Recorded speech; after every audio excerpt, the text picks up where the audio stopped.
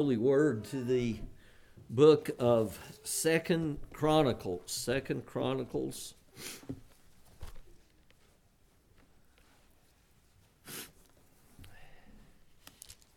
Our text this evening, chapter 35, verses 1 through 19. Hear now the word of the living God. Josiah kept a Passover to the Lord in Jerusalem, and they slaughtered the Passover lamb on the 14th day of the first month. He appointed the priests to their offices and encouraged them in the service of the house of the Lord. And he said to the Levites who taught all Israel and who were holy to the Lord, "Put the holy ark in the house that Solomon, the son of David, king of Israel, built. You need not carry it on your shoulders. Now serve the Lord your God and his people Israel. Prepare yourselves according to your priests' houses by your divisions, as prescribed in the writing of David, king of Israel, and the document of Solomon his son. And stand in the holy place according to the groupings of the fathers' houses of your brothers, the lay people, and according to the division of the Levites by father's household.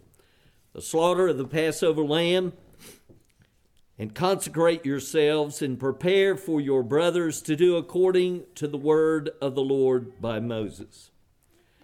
Then Josiah contributed to the lay people as Passover offerings for all who were present, lambs and young goats from the flock to the number of 30,000, and 3,000 bulls. These were from the king's possessions. And his officials contributed willingly to the people, to the priests, and to the Levites. Hilkiah, Zechariah, Jehiel, the chief officers of the house of God, gave to the priests for the Passover offerings 2,600 Passover lambs and 300 bulls. Conaniah also, Shemaiah, and Nethanel, his brothers, and Hashabiah and Jael and Jozabad, the chiefs of the Levites, gave to the Levites for the Passover offerings 5,000 lambs and young goats and 500 bulls. When the service had been prepared for the priests,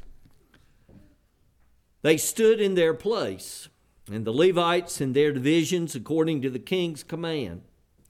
And they slaughtered the Passover lamb. And the priests threw the blood that they received from them, while the Levites flayed the sacrifices.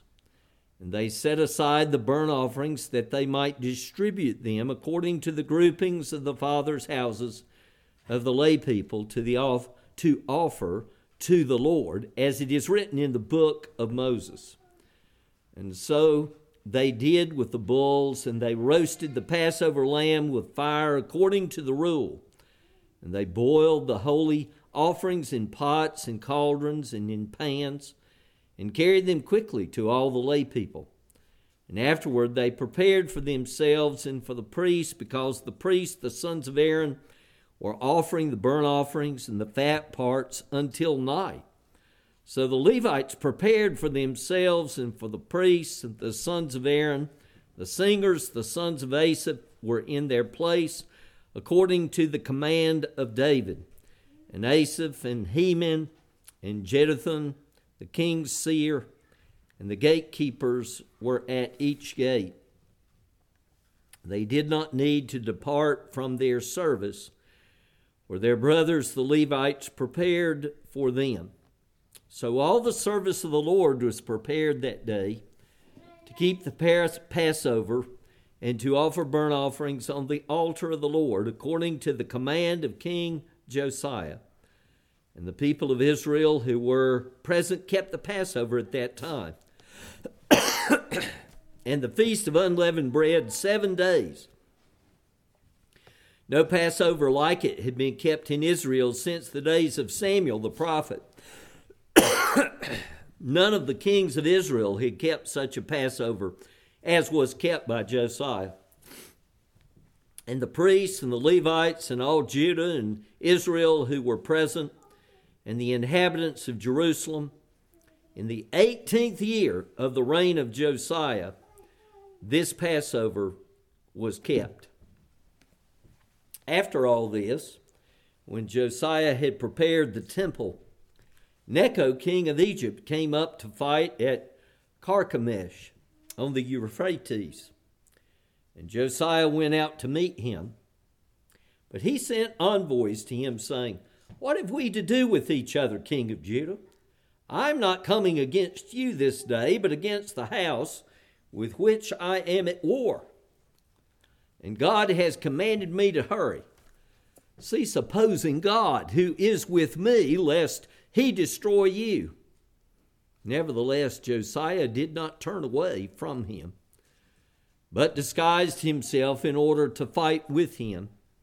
He did not listen to the words of Necho from the mouth of God, but came to fight in the plain of Megiddo.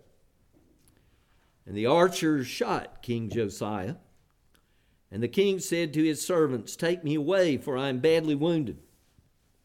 So his servants took him out of the chariot and carried him in his second chariot and brought him to Jerusalem.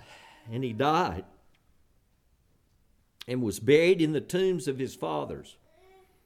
All Judah and Jerusalem mourned for Josiah. Jeremiah also uttered a lament for Josiah. And all the singing men and singing women have spoken of Josiah in their laments to this day. They made these a rule in Israel. Behold, they are written in the laments. Now the rest of the acts of Josiah in his good deeds, according to what is written in the law of the Lord, and his acts first and last, behold, they are written in the book of the kings of Israel and Judah. And then if you'll also turn in 2 Kings chapter 23. 2 Kings chapter 23, beginning in verse 21.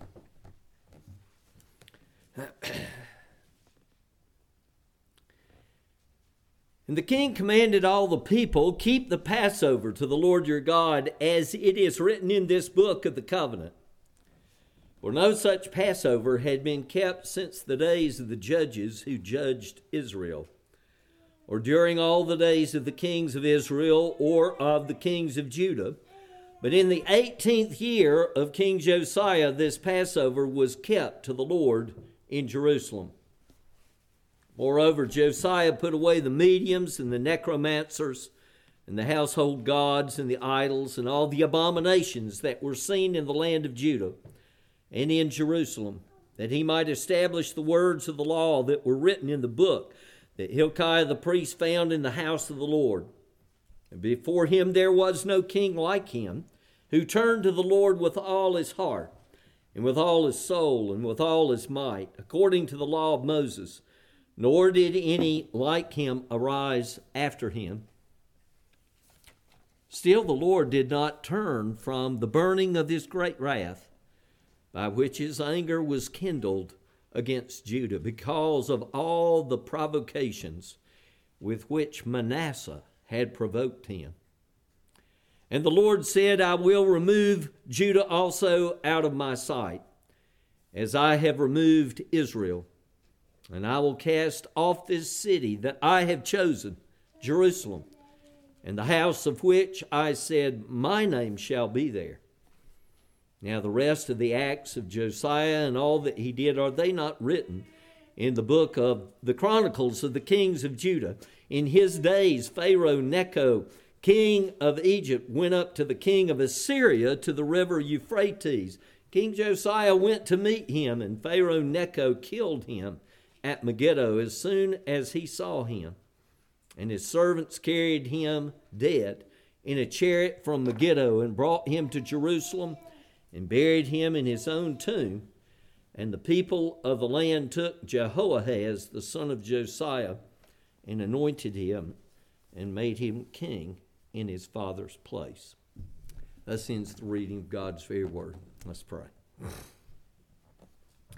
Father, it thrills our heart to read of this incredible revival that took place in the days of King Josiah. And yet, Lord, we are humbled and stunned when we see that shortly thereafter, Josiah did not listen to you, the living God, and perished.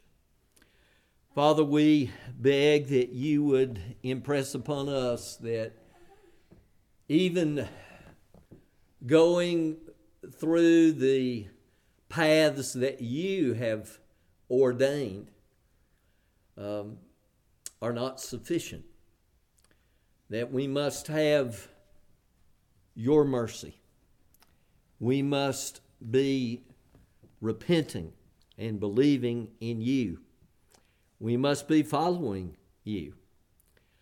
We ask, Lord, that you would encourage us this night to turn our back on sin, to stop our ears to the world's lies, to be steeled in our hearts against the wiles of Satan by looking to you, O Lamb of God, by listening to your word, the Holy Scriptures. Give us a heart that believes in you and walks with you and follows you. O Lord, indeed, it is our heart's desire to trust and obey you, Lord Jesus. And so come and write this portion of Scripture upon our hearts. Prepare us, Lord, not only to come to your table tonight, but Lord, as we enjoy this first Lord's Day of a brand new year, Lord, to give ourselves anew to you from the heart, believing in you, O Lamb of God. And it's in Jesus we pray. Amen. There are three things in this passage that I would draw your attention to. First of all, we see this incredible revival that took place in the 18th year of King Josiah's reign. And really, this is the high water mark of his reign. And it was, as Scripture declares to us, a glorious reign. That there was no king like him before or after. He was a great man of God. And yet, as we read this text in both 2 Chronicles and 2 Kings, we are struck with how quickly it came to an end in such a sad and useless and senseless manner of unbelief. This great man of God was taken off the scene of human history because of his own arrogance and foolishness and momentary unbelief. Surely when we see this great man of God in the courts of heaven, I don't know if people will blush in heaven or not, but surely he would be a good candidate for one who would blush in shame at having been so foolish in the face of having been blessed so to lead God's people in humble faithfulness, looking to the Christ. The Passover, the whole point of it was to point people to the Lamb of God. That was its initial purpose. That was its purpose in Josiah's day and down through the ages. Over in the book of Exodus, chapter 12, the Lord was the one who came up with this idea. The 10th plague is now getting ready to be poured out upon Egypt. And God graciously provided a way of rescue and escape for his people. He instructed the people of God to take a lamb, a male, 1 year old, without blemish, and in the evening to kill that lamb and to take the blood of that lamb and sprinkle the blood on the lintel and the doorposts of that house. And God told the people that he would pass through the land, and that any house that did not have this sprinkling of the blood of the Lamb, that God Almighty would kill the firstborn of both man and beast from every home in Egypt. In Exodus chapter 12, the Lord tells us the significance and why it was called Passover. In verse 12, "For I will pass through the land of Egypt that night, and I will strike all the firstborn in the land of Egypt, both man and beast, and on all the gods of Egypt I will execute judgments. I am the Lord. The blood shall be a sign for you on the houses where you are. And when I see the blood, I will pass over you, and no plague will befall you to destroy you when I strike the land of Egypt." God tells us that his people did as he commanded. But that at midnight the Lord came and struck down all the firstborn of the land of Egypt, from the firstborn of Pharaoh, who sat on his throne, to the firstborn of the captive who was in the dungeon, and all the firstborn of the livestock. And Pharaoh rose up in the night, he and all his servants and all the Egyptians, and there was a great cry in Egypt, for there was not a house where someone was not dead.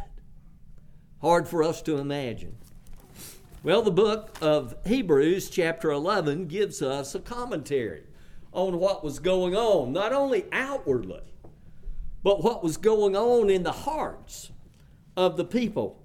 They had witnessed these plagues, and this was the culmination of these plagues. And we read in Hebrews chapter 11, verse 28, "By faith he," Moses, "kept the Passover and sprinkled the blood so that the destroyer of the firstborn might not touch them." It was not just the outward act that they went through, but it was as they looked to the God who had provided a lamb to die in their place. This blood pointed to that Lamb, the Lamb of God. In our call to worship this evening in the Gospel of John, chapter 1, John the Baptist saw Jesus coming. And that is why he declared, "Behold the Lamb of God who takes away the sin of the world." Indeed, Jesus is that Passover lamb, and all who look in faith to him, his blood is sprinkled upon us and upon our homes, and the wrath of God does not rest upon. Oh, how we glory to have such a Passover lamb. If you'll turn with me in 1 Corinthians, the Lord picks this theme up in describing the need for God's people to be repenting of their sins and looking in faith to the Christ in the church at Corinth, in the context of one of the stated goals of biblical loving church discipline. In 1 Corinthians 5, verse 6, we read, "Your boasting is not good. Do you not know that a little leaven leavens the whole lump? Cleanse out the old leaven, that you may be a new lump, as you really are unleavened. For Christ, our Passover lamb, has been sacrificed. Let us therefore celebrate the festival, not with the old leaven, the leaven of malice and evil, but with the unleavened bread of sincerity and truth." God called his people in Josiah's day to be repenting. It was not enough to just go through the outward motions. Outward rituals do not impress the living God. And that has always been the case, even though God is the one who has declared that sacrifices be offered, even though he was the one who instituted all of these feasts. As we read over in the book of Psalms, Psalm 51, the Lord declared through the mouth of his servant David, "For you will not delight in sacrifice, or I would give it. You will not be pleased with a burnt offering. The sacrifices of God are a broken spirit, a broken and contrite heart, O God, you will not despise." The Lord calls upon his people down through the ages to, from the heart, be looking to the Passover lamb. And so this great revival that took place, that is recorded for us in 2 Chronicles 35, what do we need to learn from this? What do we need to do? Well, we need to look to Jesus. Of course, the Lord's Supper and baptism have replaced the bloody rites that prefigured the coming of Messiah. No more Passover lambs need be sacrificed because the Lamb of God has come and given himself upon the cross. And that is why we do not offer Passover lambs in the Church of the Lord Jesus in the New Covenant age. Because Jesus, the Passover lamb, has been sacrificed, a once for all time sacrifice. But before that day came, God's people lived in anticipation of the coming of that glorious Lamb of God. The same thing with circumcision. It was the mark, and it involved the shedding of blood. It also has been replaced by a bloodless rite that God has instituted. Baptism. And our text in our call to worship made reference to that event as well. That this symbol of cleansing that the people were familiar with all over in the Old Testament time now had taken its place prominently in the life of God's people. But in both the Old and the New Testament, it is important and crucial for us to understand that even though there were these rites that God had ordered and commanded and appointed, yet apart from people looking in faith in their heart to the Christ, they were not able to save. And so it is to this day. We can have Christian baptism, but unless we experience the work of God's Spirit giving us a heart to repent and look to Jesus and be cleansed in His precious blood, we will perish in our sin, regardless of whether we have water applied to us. And the same thing with the Lord's Supper. The same thing took place in Josiah's day. The people were led in this glorious revival and reformation and worship. And rightly so. This is what God had commanded. And in our day, the Lord's Supper is that feast that God calls us to. But we must take to heart and note that apart from simple childlike faith in our own hearts looking to Jesus, it cannot do us any good. What an exclamation point is given to this truth in the life of King Josiah. Immediately upon this glorious feast that is highlighted as something unique in the history of God's people, nothing like it since the days of Samuel had taken place, our text tells us. And yet, immediately, what happens? Josiah momentarily takes his eyes off the Lamb of God and perishes. Oh, may the Lord write upon my heart and your heart that, yes, we need the Holy Scriptures. Yes, we need the rituals that God has commanded us to partake in. But apart from faith in Christ, these things will only be even added chastisements upon us. Oh, how we need Jesus. How we need the living Lamb of God who laid down his life upon the cross. We need him to continually be cleansing us and reviving us, to delight in him, to walk with him, to seek to please and serve him in our own hearts, growing and bearing more of the fruit of the Spirit, delighting in his paths, learning to please the Lord Jesus as husband and wife, as parents and children, serving the Passover lamb in our callings, taking our stand for the lamb in the public square.